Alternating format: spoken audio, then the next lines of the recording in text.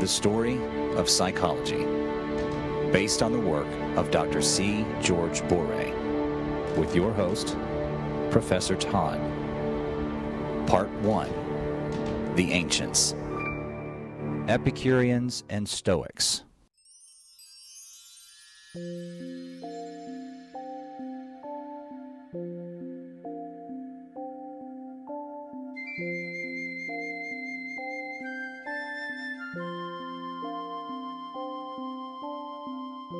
Cynicism.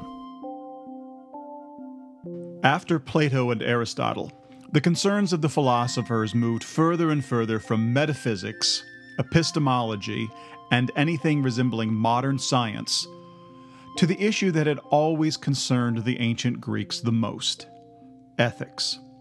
What is it to be virtuous, to have character, to live the good life, to have arete, or nobility? The philosopher Antisthenes, 445 to 365 BC, was the son of an Athenian citizen and a Thracian slave girl. After starting his own school, he came to recognize that Socrates was wiser than he. He went over, students and all, to learn from the master. Antisthenes is the founder of cynicism. The word cynic comes from a Greek word for dog, originally because Antisthenes taught at the Cynosargus, or dogfish, gymnasium, which had been set up for the poor of Athens. Cynicism involves living the simple life in order that the soul can be set free. It is a back-to-nature type of philosophy, a la Saint Francis of Assisi or the Hindu ascetics. By eliminating one's needs and possessions, one can better concentrate on the life of philosophy. Cynicism makes virtue the only good, the only true happiness. You can't control the world. You can't control life's ups and downs. So, control the only thing that you can control. Control yourself. Inhibit your desires. Become independent of the world. I would rather go mad than feel pleasure, said Antisthenes. Rejecting civilization, the cynics tended to withdraw from society, even to live in the desert. And so in this, they may have influenced the Jewish Essenes and early Christian monastics. Cynicism, however, was not entirely negative, at least from today's perspective. They strongly encouraged individualism, believing that all men were brothers. They were against war and against slavery, and they believed in free speech. They also believed in the legitimacy of suicide, and, oddly enough, in free love. The most famous of the cynics was Diogenes, 412 to 323 BC, a student of Antisthenes. He saw himself as a citizen of the world, or a cosmopolitan. Yet, for a time, he lived in a discarded clay jar. There's a famous story that has Alexander the Great finding him sleeping in the sun and announcing, "I am Alexander the Great King." And Diogenes replied, "I am Diogenes, the dog." Alexander asked him if there was anything that he could do for him. Diogenes just asked him to move out of the sun.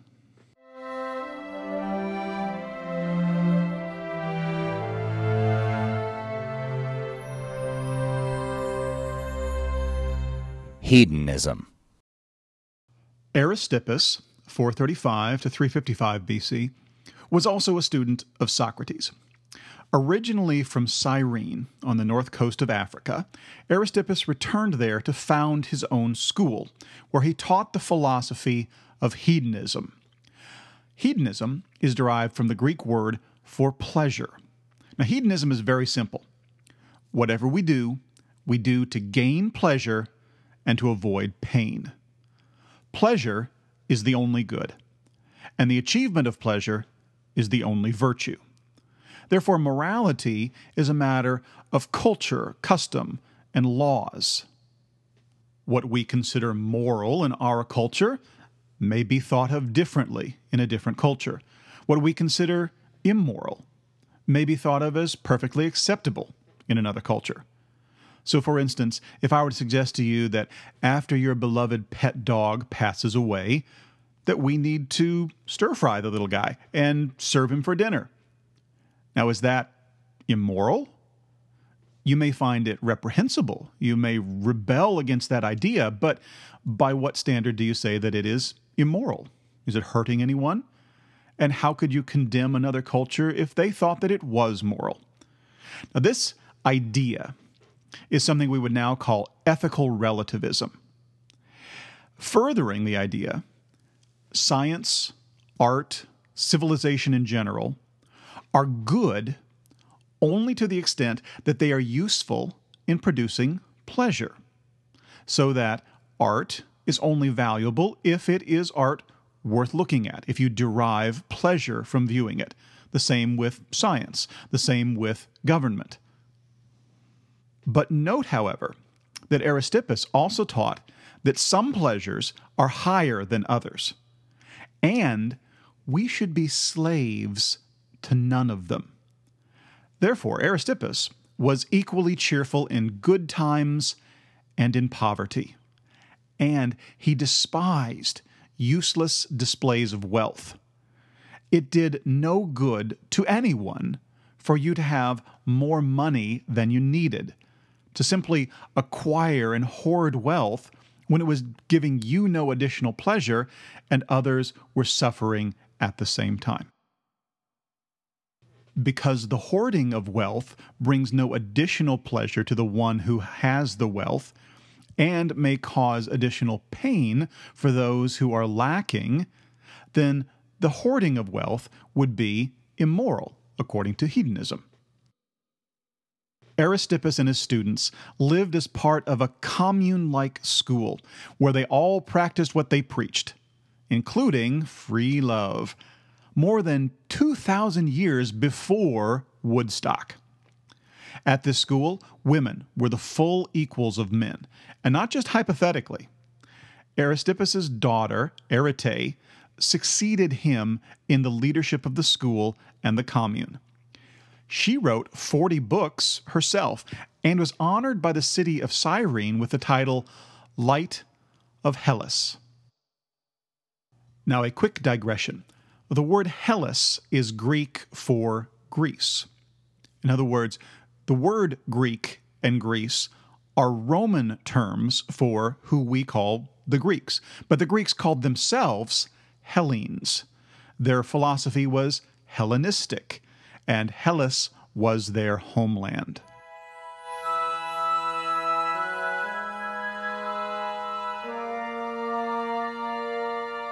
Skepticism. Skepticism today is usually considered a positive thing. The idea of not accepting anything on faith alone could be a motto for any number of famous philosophers. In its origin, however, skepticism was a bit more extreme. Pyrrho of Elis, 365 to 275 BC, is usually credited with founding the school of skepticism.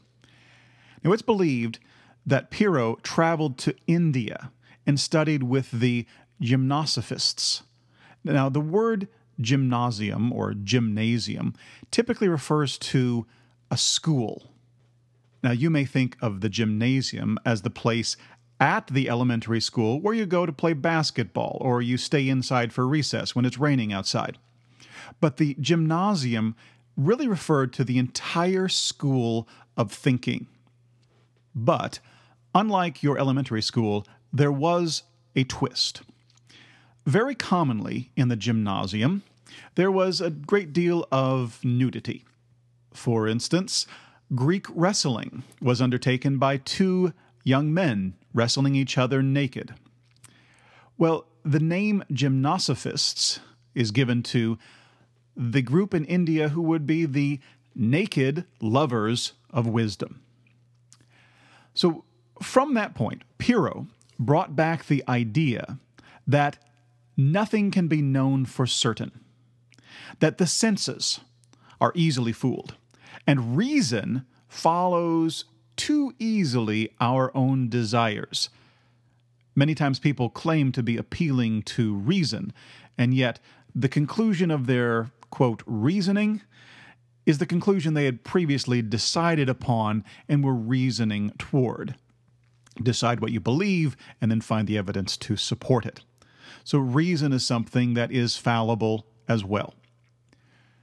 Therefore, if we can never know anything for certain, we may as well suspend our judgment. Stop arguing over what can never be settled. And we should then try to find a little peace and tranquility in life.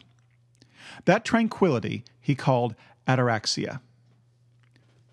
It is important to note that although we cannot know anything for certain, we can know many things well enough to get by.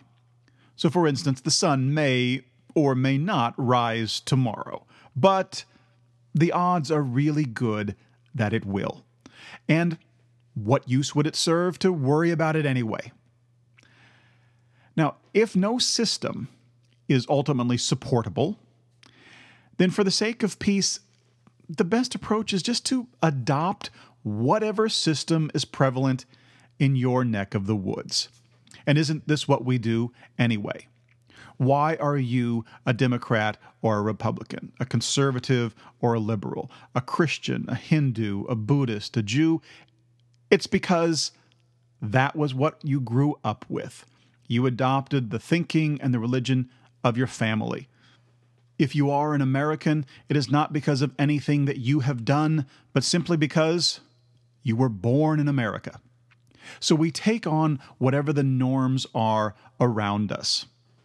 Pyrrho, for instance, lived out his life worshiping the gods of Elis, even though he would certainly acknowledge that there was no more likely of their reality than of any other god, or no gods at all. So there are many things that a skeptic might accept for convenience, even though there is no ultimate proof. Now, although this skepticism at first glance may sound positive, there is another side to this. Let me read you something from a student, Annie Lamb. Here's her quote. Using Pyrrho's reasoning, slavery would still exist today in America because Black Americans should accept their role in life as chattel in order to preserve the peace in the community. Most societies organize themselves into hierarchical systems. Thus, those groups of individuals who are lower on the hierarchy typically experience oppression, or in some extreme examples, may even be dehumanized or brutalized. For this reason, arguments and debates should occur as opposed to being discouraged, as advocated by Pyrrho.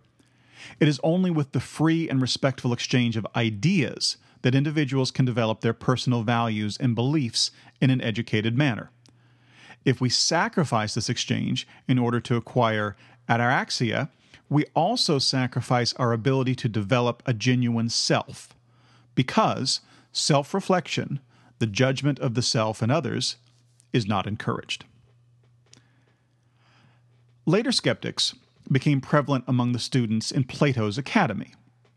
One in particular, Carneades of Cyrene, circa 214 to 129 BC, was notorious for arguing one side of an issue one day, and then the next day arguing the opposite side of the issue.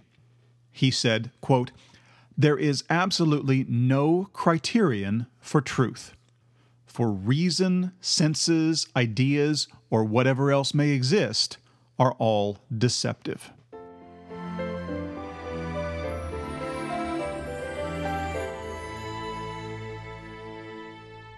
Stoicism.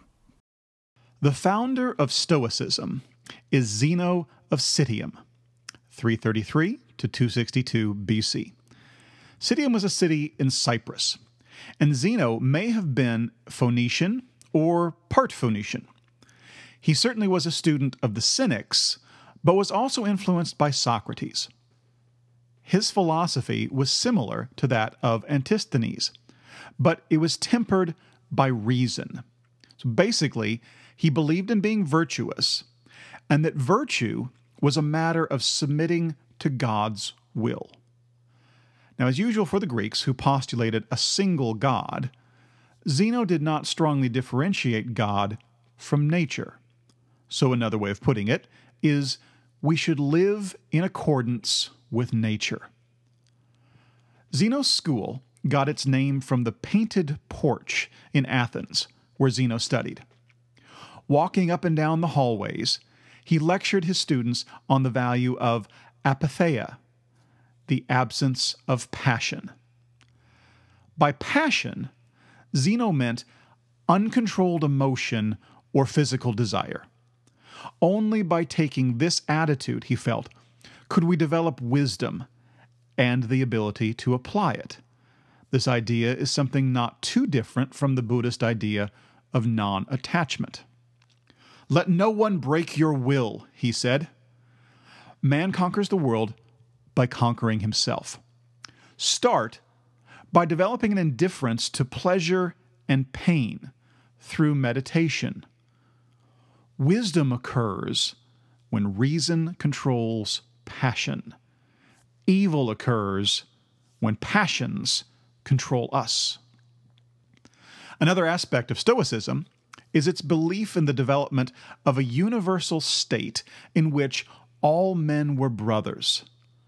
The Stoics believed in certain, quote, natural rights, a concept which we wouldn't see again until the 18th century, in a document that declares that all men are endowed by their Creator with certain unalienable rights, and among these are life, liberty, and pursuit of happiness. The Stoics also believed in the right to commit suicide, an important part of Roman cultural tradition. The best presentation of Stoicism is by the Greek slave Epictetus, 50 to 138 AD, who wrote during the Roman era. There is also a little book, Meditations, written by the Roman Emperor Marcus Aurelius, 121 to 180 AD. A quote from Epictetus, quote, "Only the educated are free."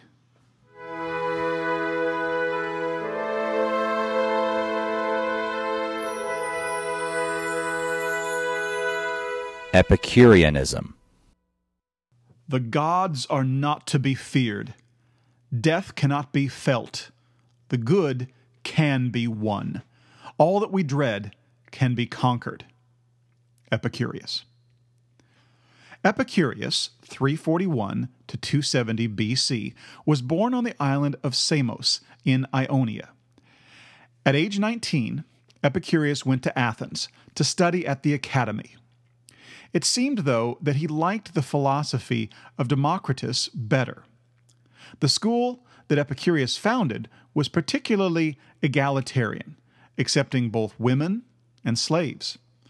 Epicurus, it is said, wrote 300 books, and sadly, only fragments of these books survive.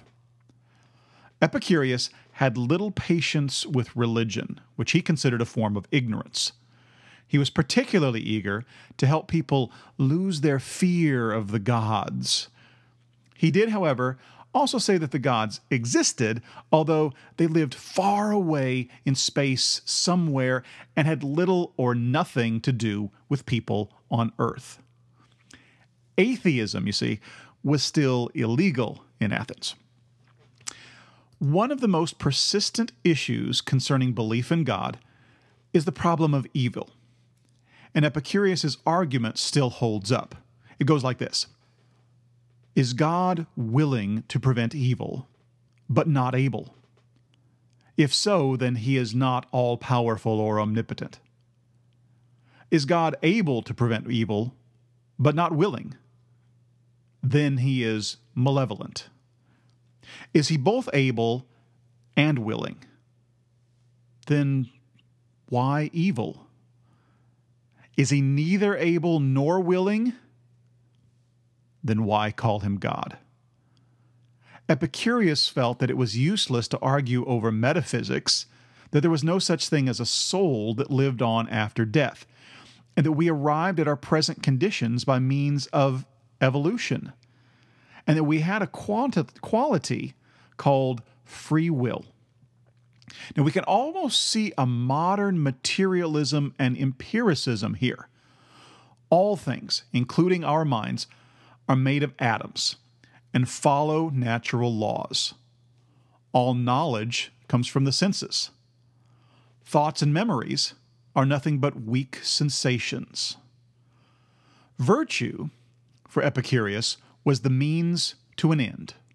Now, that end is happiness. It's good to feel pleasure, and it's good to avoid pain. But one needs to apply reason in life. Sometimes pain is necessary in order to gain happiness. At other times, pleasure leads to more suffering than it's worth. And there are levels of pain and pleasure, smaller and greater happinesses. Friendship, for example, is rated as one of the highest pleasures. Quote, "A sage loves his friends as he loves himself," said Epicurus. And, quote, "It is better to give than to receive." And, quote, "It is not possible to live pleasantly without living prudently, honorably, and justly, nor to live prudently, honorably, and justly without living pleasantly." All of this really reminds one of Benjamin Franklin. Well, society is seen as necessary because it protects us from injustice. Now, this foreshadows utilitarianism by suggesting that a society should be arranged to provide the greatest happiness to the greatest number. The ultimate happiness, though, is peace. And he borrows Pyrrho's word for tranquility, ataraxia. His motto was, "Live unobtrusively." We might update that and say, "Live simply." And so Epicurus may be considered the first true humanist, as witnessed by this quote, quote, "Philosophy is an activity that uses reasoning and rigorous argument to promote human flourishing." Now note the practical similarities between Stoicism and Epicureanism, despite their theoretical differences. Both were popular in the Roman era. Stoicism in Rome's early, more vigorous years and continuing among the rank and file of Roman citizenry. And Epicureanism, and to some extent even hedonism, behind closed doors, especially at the highest levels of the empire. Alexander the Great introduced what is called the Hellenistic period of history. His empire brought Greek ideas, art, language, habits to the world, as far east as India and as far south as Egypt.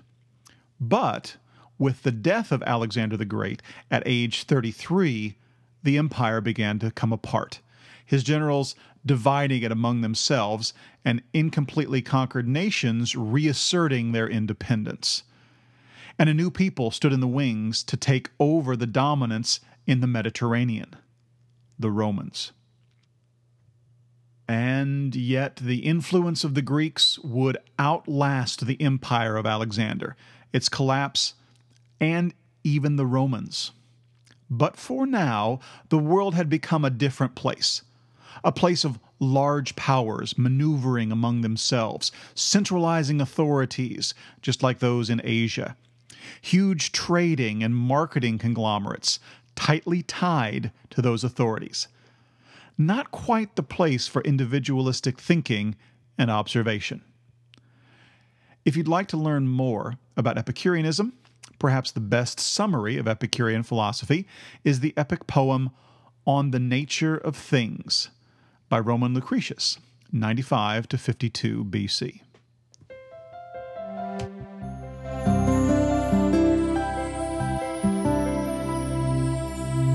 Epictetus. Selections from the Enchiridion.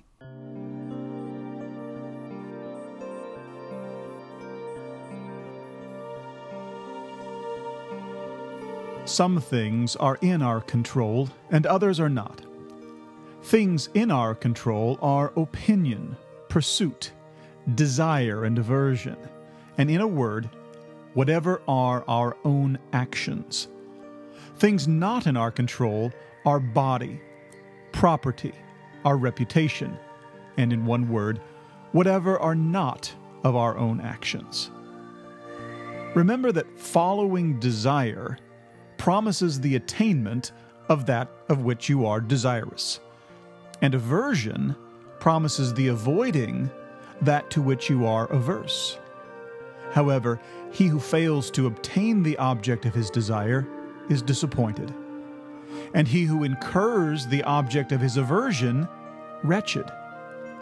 If, then, you confine your aversion to those objects only which are contrary to the natural use of your faculties, which you have in your own control, you will never incur anything to which you are averse. But if you are averse to sickness, or death, or poverty, you will be wretched. Remove aversion, then, from all things that are not in our control, and transfer it to things contrary to the nature of what is in our control. But, for the present, totally suppress desire. For if you desire any of the things which are not in your own control, you must necessarily be disappointed. And of those which are, and which it would be laudable to desire, nothing is yet in your possession. Use only the appropriate actions of pursuit and avoidance, and even these lightly, with gentleness and reservation.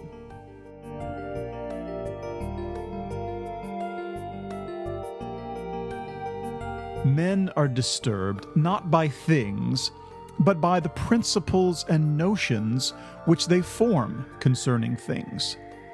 Death, for instance, is not terrible, else it would have appeared so to Socrates. But the terror consists in our notion of death that is terrible. When, therefore, we are hindered, or disturbed, or grieved, let us never attribute it to others, but to ourselves, that is, to our own principles. An uninstructed person will lay the fault of his own bad condition upon others. Someone just starting instruction will lay the fault on himself. Someone who is perfectly instructed will place blame neither on others nor on himself. Don't demand that things happen as you wish, but wish that they happen as they do happen, and you will go on well.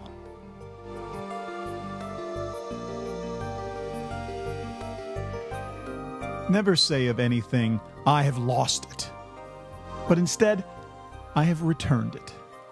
Is your child dead? He is returned. Is your wife dead? She is returned. Is your estate taken away? Well, and is it not likewise returned? But he who took it away is a bad man. What difference is it to you who the giver assigns to take it back? While he gives it to you to possess, take care of it. But don't view it as your own, just as travelers view a hotel.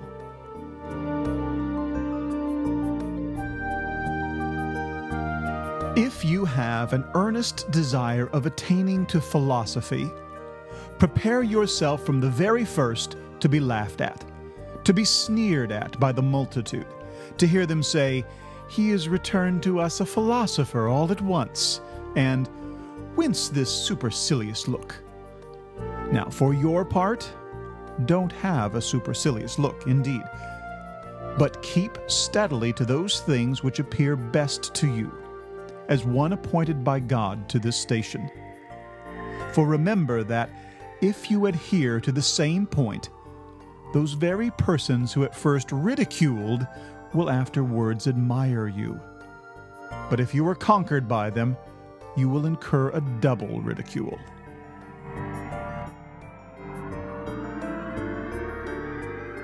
When any person harms you or speaks badly of you, remember that he acts or speaks from a supposition of its being his duty. Now, it is not possible that he should follow what appears right to you, but only what appears right to himself. Therefore, if he judges from a wrong appearance, he is the person hurt, since he too is the person deceived. For if anyone should suppose a true proposition to be false, the proposition is not hurt, but he who is deceived about it.